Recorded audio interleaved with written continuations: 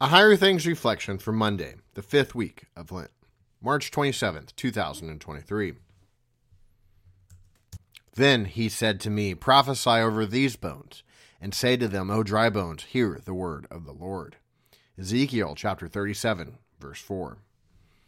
In the name of Jesus, Amen. This story isn't just Ezekiel. It's every pastor of every church called out into a valley full of sinners cut off from one another. Addicts with the secrets and not so secrets. Monsters, victims, bones. You see it in the gossip that runs rampant in churches, in anxiety and anger, depression and fear, suffering and death. We are the valley of dry bones. And someone told us that Christian soldiers are supposed to march. The hymn might be lying.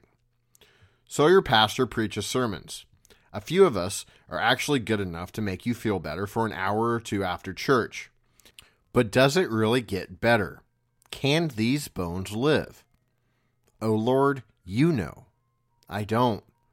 I can tell you what His Word says, but can't make you believe it. I can tell you a sin is wrong, but can't break your addiction to it. I can give names to every sin in 10 Commandments, but it won't make them hurt less. But God tells the prophet, unsure of what to do or say, that it's really pretty simple. Preach the word. Know who your God is. He is Jesus, who opens your grave and makes you live.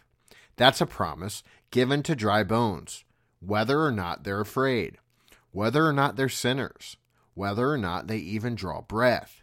God's word still preaches, and the dying still live, because it's measured in Him, not the valley.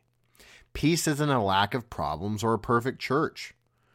Peace isn't a handle in your life and a morality that doesn't look at the 10 Commandments and find only hypocrisy. Peace is a present God, speaking life to the dying, speaking hope to you. The church doesn't call us simply to strive to climb out of the valley where the bones are. It promises Jesus joins us and makes us, even us, live. In the name of Jesus, Amen. Like a mighty army moves the church of God, brothers, we are treading where the saints have trod. We are not divided.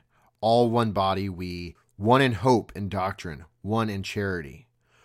Onward, Christian soldiers, marching as to war, with the cross of Jesus going on before. LSB 662, verse 2. I thank Thee, my heavenly Father, through Jesus Christ, Thy dear Son, that Thou hast kept me this night from all harm and danger. And I pray Thee to keep me this day also from sin and all evil, that all my doings in life may please Thee.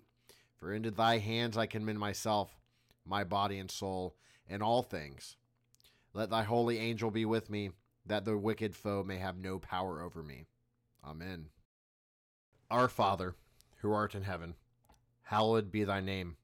Thy kingdom come, Thy will be done, on earth as it is in heaven. Give us this day our daily bread, and forgive us our trespasses, as we forgive those who trespass against us.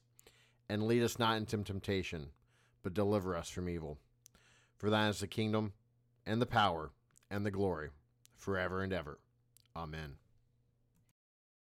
I believe in God, the Father Almighty, maker of heaven and earth, and in Jesus Christ, His only Son, our Lord, who was conceived by the Holy Spirit, born of the Virgin Mary, suffered under Pontius Pilate, was crucified, died, and was buried.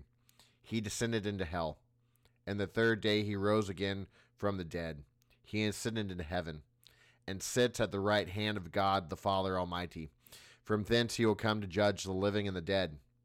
I believe in the Holy Spirit, the holy Christian Church, the communion of saints, the forgiveness of sins, the resurrection of the body, and the life everlasting.